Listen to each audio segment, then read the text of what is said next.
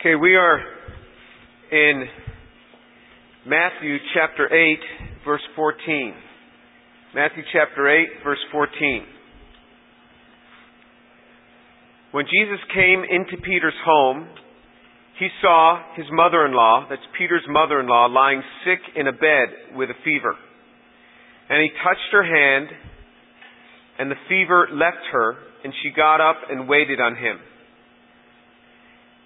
When evening came, they brought to him many who were demon-possessed, and he cast out the spirits with a word, and he healed all who were ill.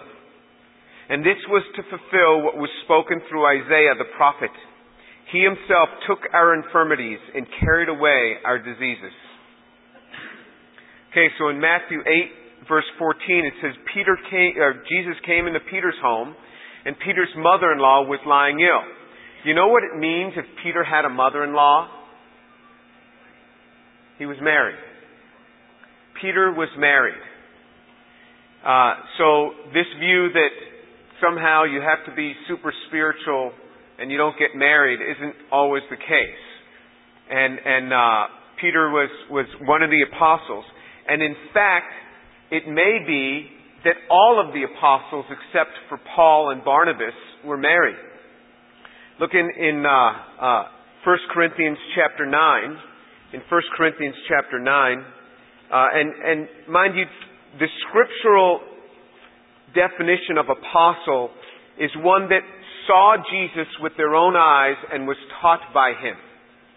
So I know many people today will say, I'm apostle so-and-so. I've met people who introduce themselves as apostle so-and-so. I'm always struck by that.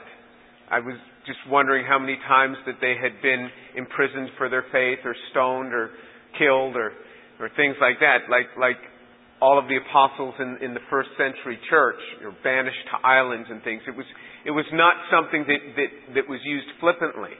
But it was people who actually saw with their own eyes Jesus and also had learned from him. And in 1 Corinthians chapter 9 verse 1 it says, Paul is writing, defending his apostleship. He says, Am I not free? Am I not an apostle? Have I not seen Jesus our Lord? Are you not my work in the Lord? If to others I'm not an apostle, at least I am to you. For you are the seal of my apostleship in the Lord. My defense to those who examine me is this. Do we not have a right to eat and drink? Do we not have a right to take along a believing wife, even as the rest of the apostles and the brothers of the Lord and Cephas? So Cephas is another name for Peter. And so it says Peter has a wife. It says the brothers of Jesus had wives by this time. It says all the other apostles. And then in verse 6, or do only Barnabas and I not have a right to refrain from working? So, in other words, many and maybe all of the apostles, except for Paul and Barnabas, were married. And so we see here in Matthew chapter 8 that even when Peter was a disciple walking with Jesus on this earth, at that time, Peter was married. And Jesus goes into his house, and we don't see anything about Peter's wife here. She might have been out with the kids at a soccer game or something, whatever moms did with kids back then. And you can only imagine what was going on here.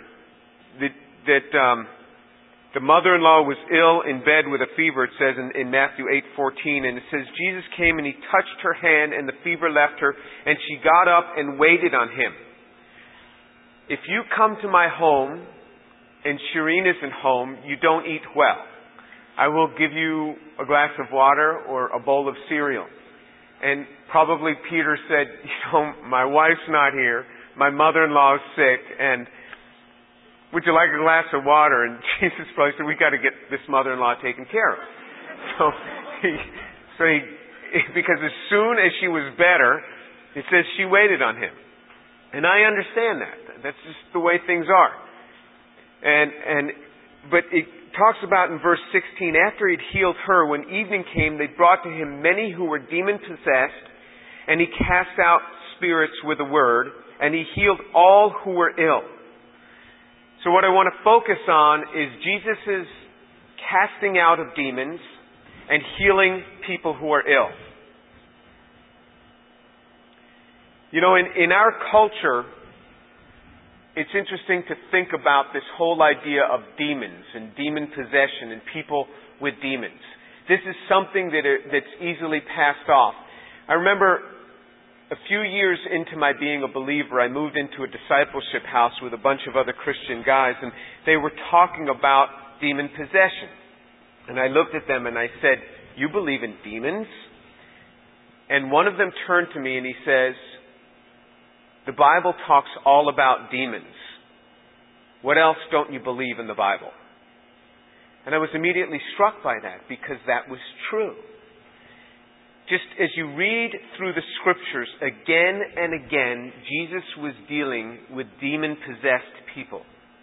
He was dealing with them again and again. There are a lot of pages that you would have to rip out of your New Testament if you were to rip out the pages that talk about where demons were active.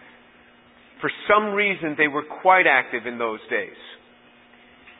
Maybe they are active today, but we pass them off onto other things. I remember driving down the road one day, and Shireen was sitting next to me, and we were newly married, and I remember driving down the road thinking, where are all these demon-possessed people?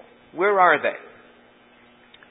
And just then, the road started to get smaller and smaller because of construction. It went to one lane. So it went to one lane. I'm driving down the highway and I'm just thinking about this. Demon-possessed people. I mean, where are they? I mean, do they even really exist? Is that something that happens today?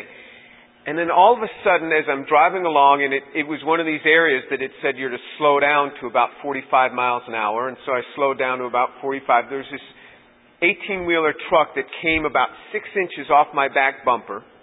And the guy is slamming on his horn and shaking his fists out the window. And there's nowhere I could go. I couldn't go to the right. I couldn't go to the left. You're just driving down this single lane and you got barriers on each side. And the guy was so angry about something. And it's as if the Lord was speaking to me. You wonder where the demon-possessed people are. You think that they're not around today, eh? And God was just showing me that, hey, maybe they are quite around today. Maybe these are things that do indeed happen. And another instance that occurred was I used to go, we lived in married student housing, and I used to go out one night a week witnessing. And I would go all over the place just knocking on doors and sharing Jesus with people. And if I was alone, I would go usually through the student union because I didn't want to go knocking on the door of somebody's house and go in there alone because you could, if you're alone, you can get in more trouble. So I would go around in the student union and just sit with people and talk with them. And one night, though, I was going to go visit a guy that I had met in the union the week before. He had given me where he lived, and I thought, well, I'll go and visit this guy. And I didn't go and normally knock on doors alone because it could be a woman, and if the woman invites me in and I'm all alone with a woman, something, people could say things. So as I'm going and sharing, there were always instances where I would leave my name and address with people all over town. Well, one night I got back and I get this call from a woman. And I don't know where she got my number, but I had left my number all over town, and she started speaking in another language. And as soon as she started speaking in another language, I assumed it was for my wife, because I only speak one language and my wife speaks multiple languages, so it must have been one of her friends. And so I hand the phone to Shireen and I say, "It's for you." Well, then this woman starts speaking to Shireen in English, saying, "I want your husband. He is really my boyfriend." Now, that could not be true. I never had a girlfriend. My personality was quite good at keeping women away. and so it really could never have been true. It's not like it could have been a long-lost girlfriend or something. It just couldn't be. And then she handed the phone back to me, looking at me with this strange face. And I'm thinking, what's she so confused about? And then I get on the phone with this woman, and this woman starts speaking English. She said, I want you. You belong to me. And so I hung up the phone, and I had all this explaining to do to my new wife about what was going on. And I didn't really know what was going on, but I felt all of this oppression coming over the home. It was interesting that outside on the front lawn we found a dead cat. Now, cats die sometimes. Get hit by cars, they die. And you pick up the cat and you throw it in the sewer. That's what you do. So, what do you do? What do you do with a dead cat? Yeah, you just throw them in the sewer. That's no. All right. Well, this is 25 years ago. Things were different back then. You dealt with things in different ways. All right. Times have changed. Okay. So then one night I felt all this oppression in the home, and I got up and I started praying. And we lived in married student housing on the ground floor. And I started praying, and it was as if there was all this heaviness in the home. And I remember lying down on the couch then after praying for a while and going to sleep, and I felt as if I was being choked. And I woke up and I felt as if I couldn't even stand up, and I said, Jesus, help me. Because I had learned if ever you're oppressed, you shout out the name of Jesus. It says the name of Jesus is a strong tower. Those who run into it will be safe. Remember that. Remember that scripture. The name of Jesus is a strong tower. Those who run into it will be safe. And I remember then I could rise up. And the windows, we always kept them open because it was cool in the evenings, and we'd keep the windows open. There were just screens there, but the curtains were closed. And then I started singing about the blood of Jesus. It was all I could think of doing, and just praying the blood of Jesus over this home. When I started to speak of the blood of Jesus, there was a blood-curdling scream of a woman right outside the window of our apartment. And this was like 2 a.m. And then it just screamed. And then I heard her running away down the sidewalk. And I wasn't about to go out there. So I called the campus police, and they came and they said, we don't see anything out there. The oppression lifted and everything was gone. We had several other instances, but there were instances where things were quite apparent. And what we're going to see is we're going to read some stories about what demons did in the presence of Jesus and how he responded. And then I'll relate back to some of my own experiences. And for those of you that are such intellectuals, far beyond me, and don't believe in any of this, let me tell you, God is quite good at keeping us in line with where the Scriptures are. And let's jump on down to verse 28. When he came to the other side, this is Matthew chapter 8, and we'll go back to the other verses that we're skipping next week or in 2 weeks. Matthew 8:28. When he came to the other side into the country of the Gadarenes, 2 men who were demon-possessed met him as they were coming out of the tombs. And they were extremely violent, so extremely violent that no one could pass by that way. Now let me qualify this. Let me say that this part of Israel was a Gentile area. So these were not Jewish men, they were Gentiles. So there were 2 men. And they cried out saying, What business do we have with each other, Son of God? Have you come here to torment us before the time? Now there was a herd of many swine at a distance from them. The demons began to entreat him, saying, If you're going to cast us out, send us into the herd of swine. And he said to them, Go. And they came out and went into the swine. And the whole herd rushed down the steep bank into the sea and perished in the water. And the herdsmen ran away and went into the city and reported everything, including what had happened to the demoniacs. And behold, the whole city came out to meet Jesus. And when they saw him, they implored him to leave their region. Let's look at the parallel account in Mark chapter 5. Mark chapter 5. We'll see how Mark reports the same incident. Mark chapter 5, reading from verse 1. And they came to the other side of the sea, into the country of Gerasenes. And this Gadarene and Gerasenes is the same locale. just as you can have Houston is within the state of Texas. And when he got out of the boat, immediately a man from the tombs with an unclean spirit met him. And he had his dwelling among the tombs, and no one was able to bind him anymore, even with a chain, because he had often been bound with shackles and chains, and they had been torn apart by him. And the shackles were broken in pieces, and no one was strong enough to subdue him. Constantly, night and day, he was screaming among the tombs and in the mountains, and gashing himself with stones. Seeing Jesus from a distance, he ran up and bowed down before him, and shouted with a loud voice, and he said, "What business do we have with each other, Jesus, Son of the Most High God? I implore you, by God, do not torment me." For he had been saying to him, "Come out of the man, you unclean spirit." And he asked him, saying, "What is your name?" And he said to him, "My name is Legion, for we are many." And he began to implore him earnestly not to send him out of that country. Now there was a large herd of swine feeding nearby on the mountain, and the demons implored him, saying, "Send us into the swine, so that we may enter them." Jesus gave them permission, and coming out, the unclean spirits entered the swine, and the herd rushed down the steep bank into the sea, about 2,000 of them, and they were drowned in the sea. And the other account of this is actually in Luke. If you turn over to Luke chapter 8, Luke also reports this. So three of the gospel writers report this. I mean, this is a pretty exciting experience, right? So this is something that they're going to report on. Luke chapter 8, verse 26. And they sailed to the country of the Gerasenes, which is opposite Galilee. And when he came out on the land, he was met by a man from the city who was possessed with demons, and who had not put on any clothing for a long time. And he was not living in a house, but in the tombs. And seeing Jesus, he cried out and fell before him and said with a loud voice, "What business do we have to do with each other, Jesus, Son of the Most High God? I beg you, do not torment me."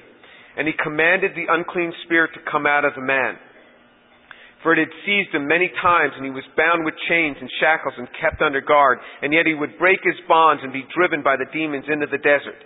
And Jesus asked him, "What is your name?" And he said, "Legion," for many demons had entered him. And they were imploring him not to command them to go into the abyss. Now there was a herd of many swine feeding there on the mountain, and the demons implored him to permit them to enter the swine, and he gave them permission. And the demons came out of the man, and it entered the swine, and they rushed down the steep bank into the lake and were drowned. And when the herdsmen saw what had happened, and they ran away and reported it in the city and out in the country. And the people went out to see what had happened, and they came to Jesus and found the man from whom the demon had gone out, sitting down at the feet of Jesus, clothed and in his right mind. And they became frightened. And those who had seen it reported to them how the man who was demon-possessed had been made well. And all the people of the country of the Gerasenes and the surrounding districts asked Jesus to leave them, for they were gripped with great fear, and he got into the boat and returned. But the man from whom the demons had gone out was begging him that he might accompany him. But he sent him away, saying, "Return to your house and describe what great things God has done for you." So he went away and proclaimed throughout the whole city what great things Jesus had done for him. Those are the three parallel accounts. Interestingly, this man became a great evangelist. When the next time Jesus returns to this area, the people don't send Jesus away. They have been prepared, and they've heard a lot about him from this man. The first account we read talks about two men. The second account talks about one man. That's because they're focusing in on the main guy. If I say Shireen and I went to church, well, assume Shireen and I went to church and then we came back home, and somebody meets you and says, "Hey, I saw Dr. Tour at church today." Would you say, "You liar"? Dr. Tour was with his wife, and you said you only saw Dr. Tour. Or some young lady may go to her friend and say, "Hey, I saw Shireen at church today," because they don't care about me. They only like Shireen. And so just because you only mention one of the two people doesn't mean that there's only one person. They focused in on the main guy.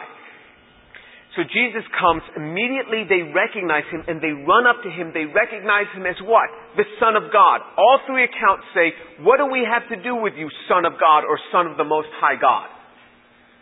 The demons knew Jesus to be Son of God. They recognized something spiritually that we don't normally recognize, that the people at that time didn't recognize. He had no stately form or majesty that we should recognize him.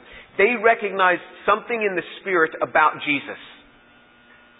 And then it says in the Matthew account, in the Mark account, that they negotiated with Jesus to be cast into a bunch of swine because he had been commanding them to come out. Look back in the Mark account. And this is actually good to know. In Mark chapter 5, it talks about that. It talks about that.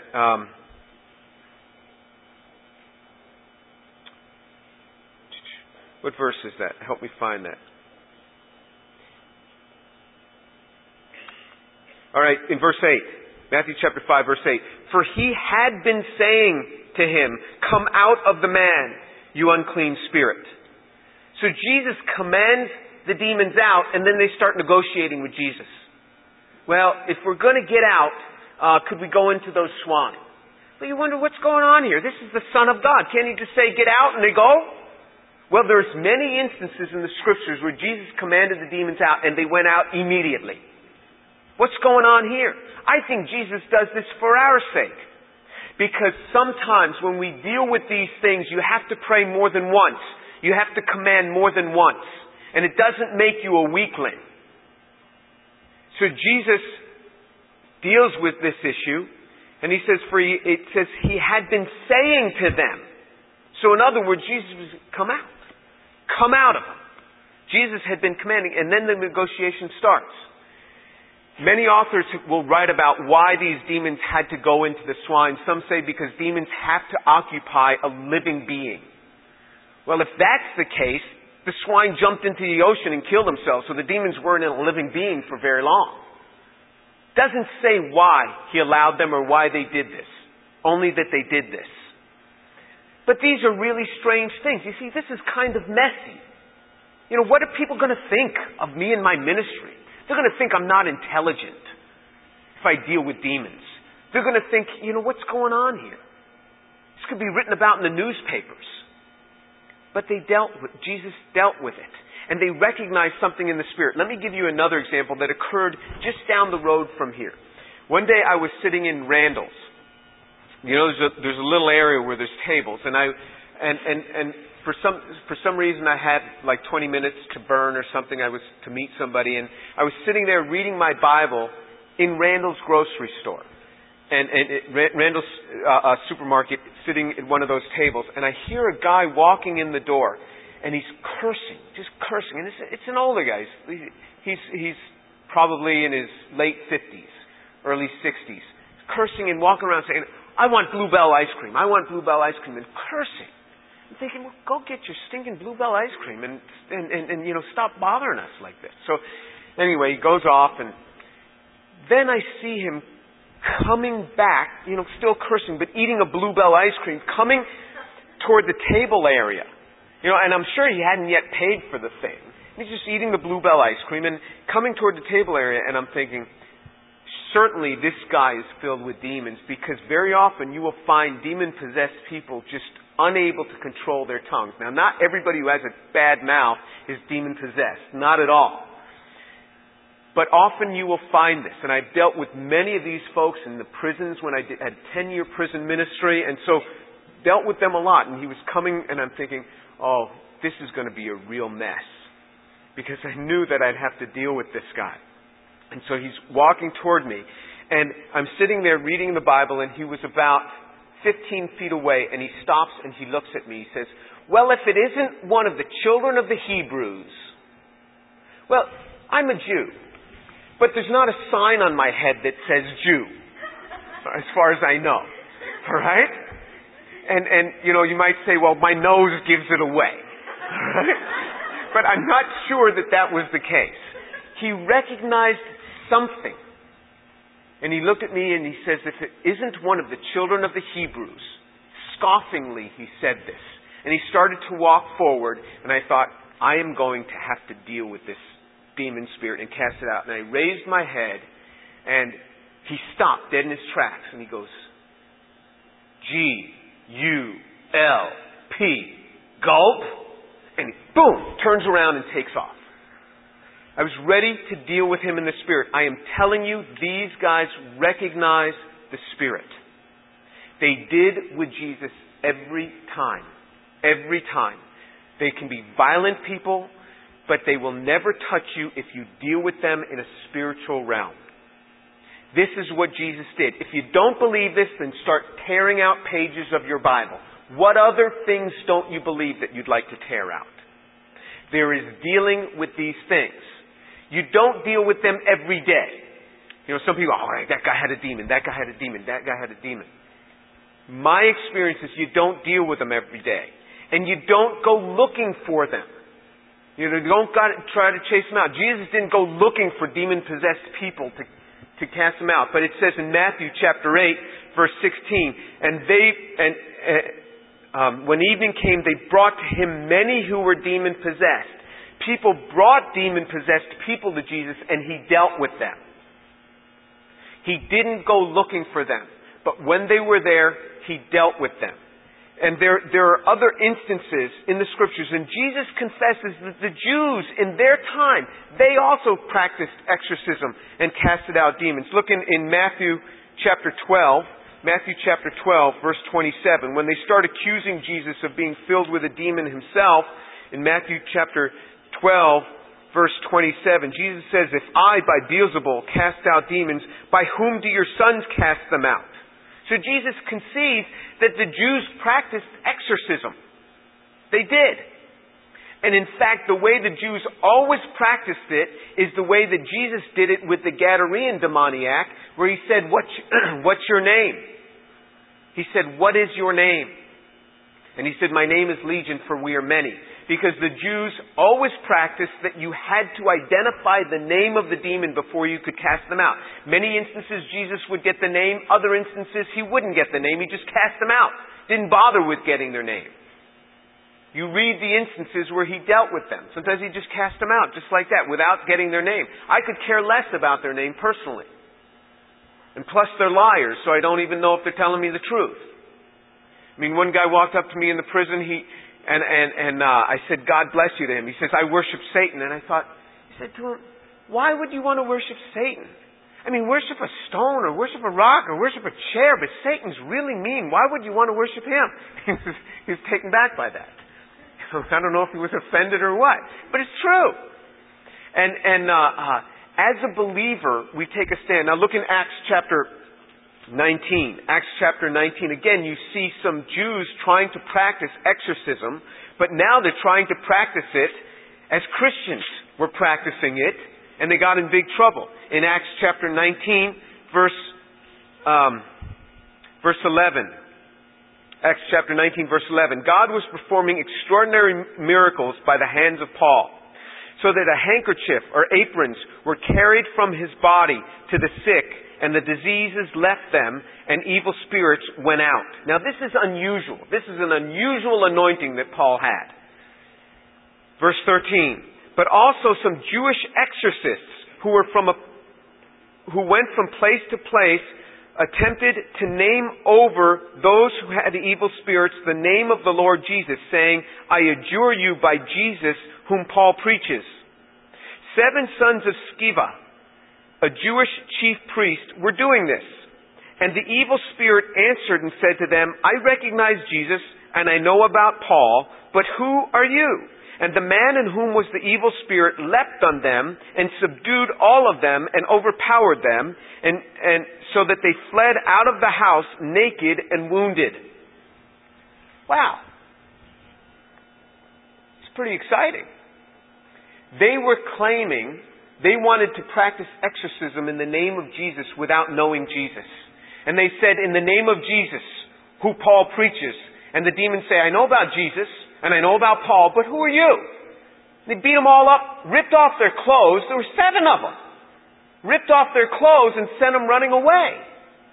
And it says in verse 17, this became known to all, both Jews and Greeks. I mean, if this happens, everybody's going to hear about it. You know, the rabbi's 7 sons were running, were streaking across campus. You know, they were running away naked. It was, what was it, Friday the 13th or something, Baker 13. You know, it wouldn't have any impact at Rice. I mean, nobody pay attention to it. But it was big news back then. This is what happened. These things happened, and they dealt with it. Let me just say, we open ourselves up to demonic influence when we start dabbling in witchcraft. Many of you may have come from very innocent childhoods where you started dabbling in things, and this is where we begin to open ourselves up to it. And I have seen it with young people.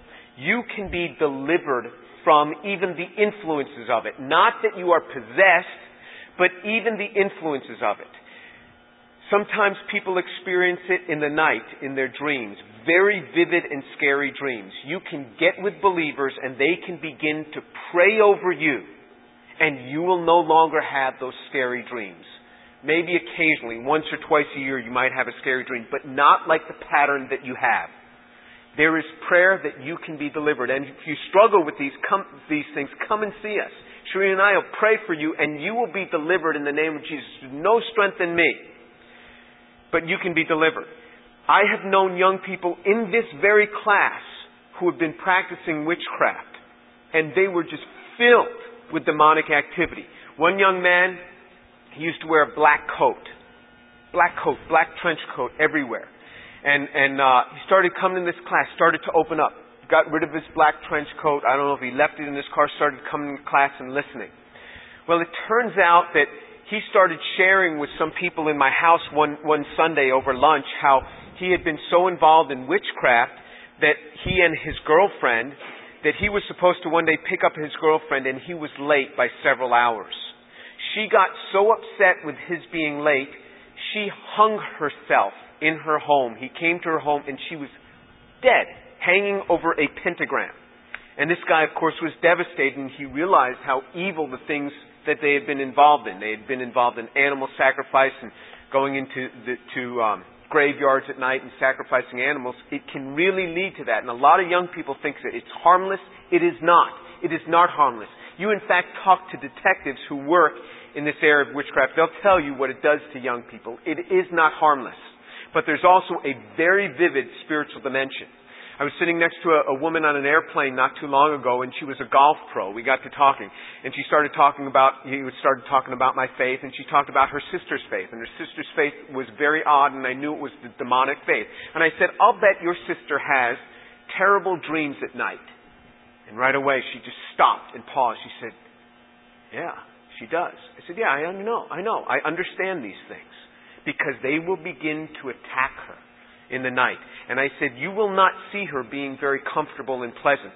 As the years go on, she will get less and less comfortable.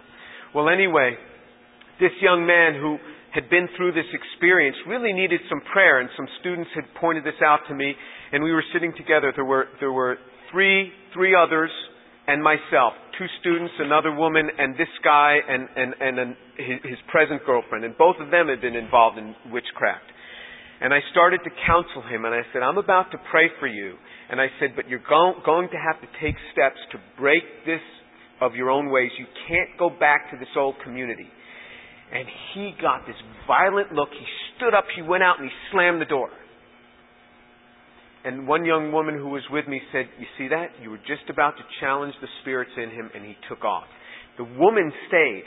His present girlfriend stayed. She got prayer, and to this day, she's not practiced it, and she's now in college, back in college, and doing, from what I understand, just fine. I saw her about a month ago. She came back and visited the class.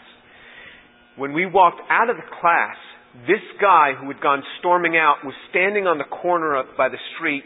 He had gotten his trench coat back. I don't know if it was in his car or something, in the trunk of his car. Got his trench coat back. Things pulled up, and he was moving into this dimension again.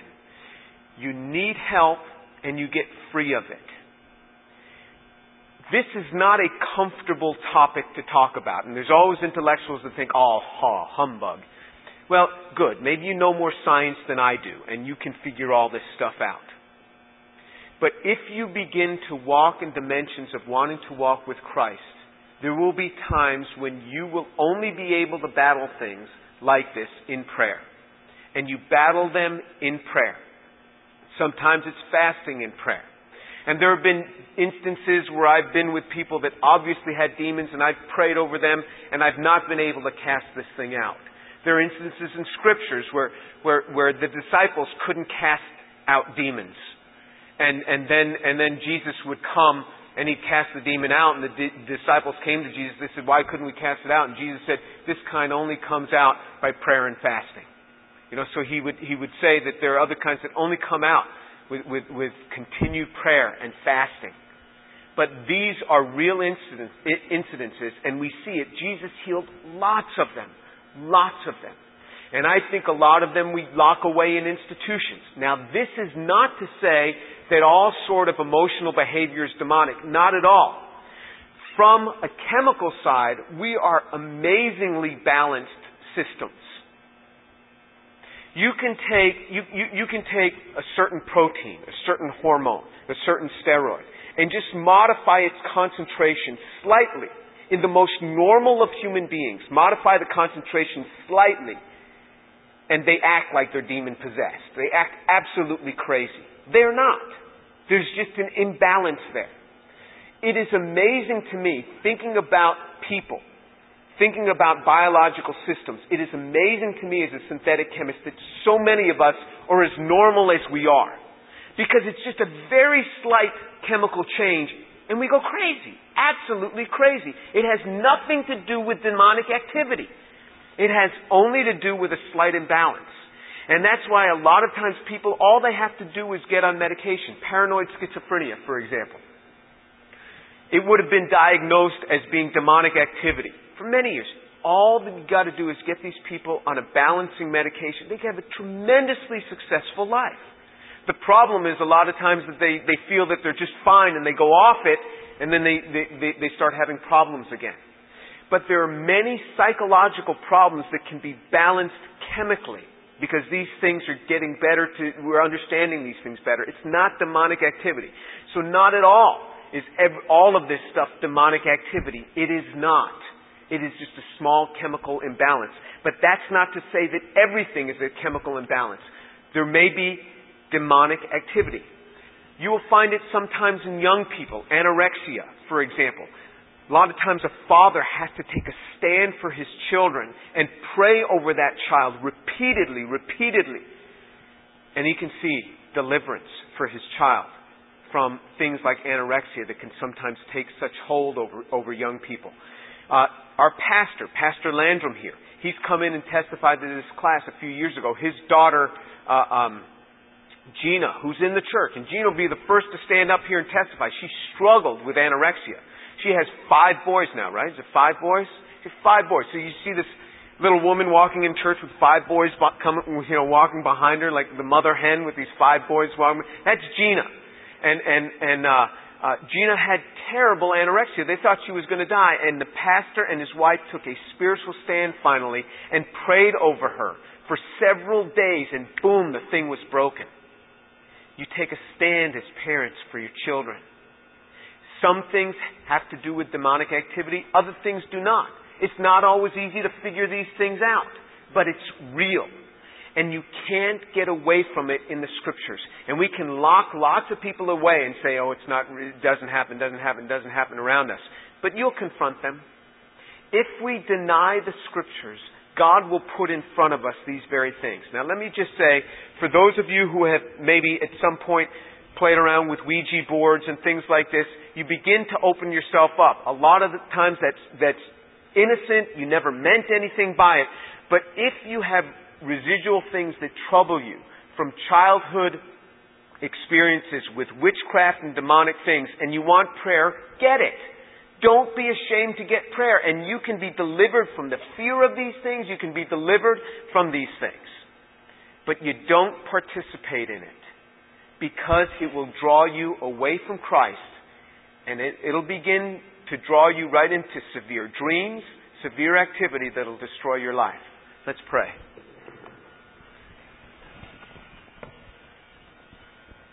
Father, I thank you for the truth of the Scriptures.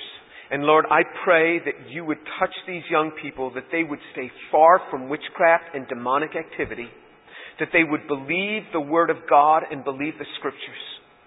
And Father, if there are young people here that have dabbled in witchcraft and this is so impacting their lives still to this day, Father, I pray that they would seek out others to get prayer and get deliverance, because they need not live with that sort of attack and those sort of memories. Father, I pray your grace to be upon these young people, and that you would cause them to be strong and walk with Christ. And I pray your mercies, your great mercies, to be upon them. In the name of Jesus. Amen.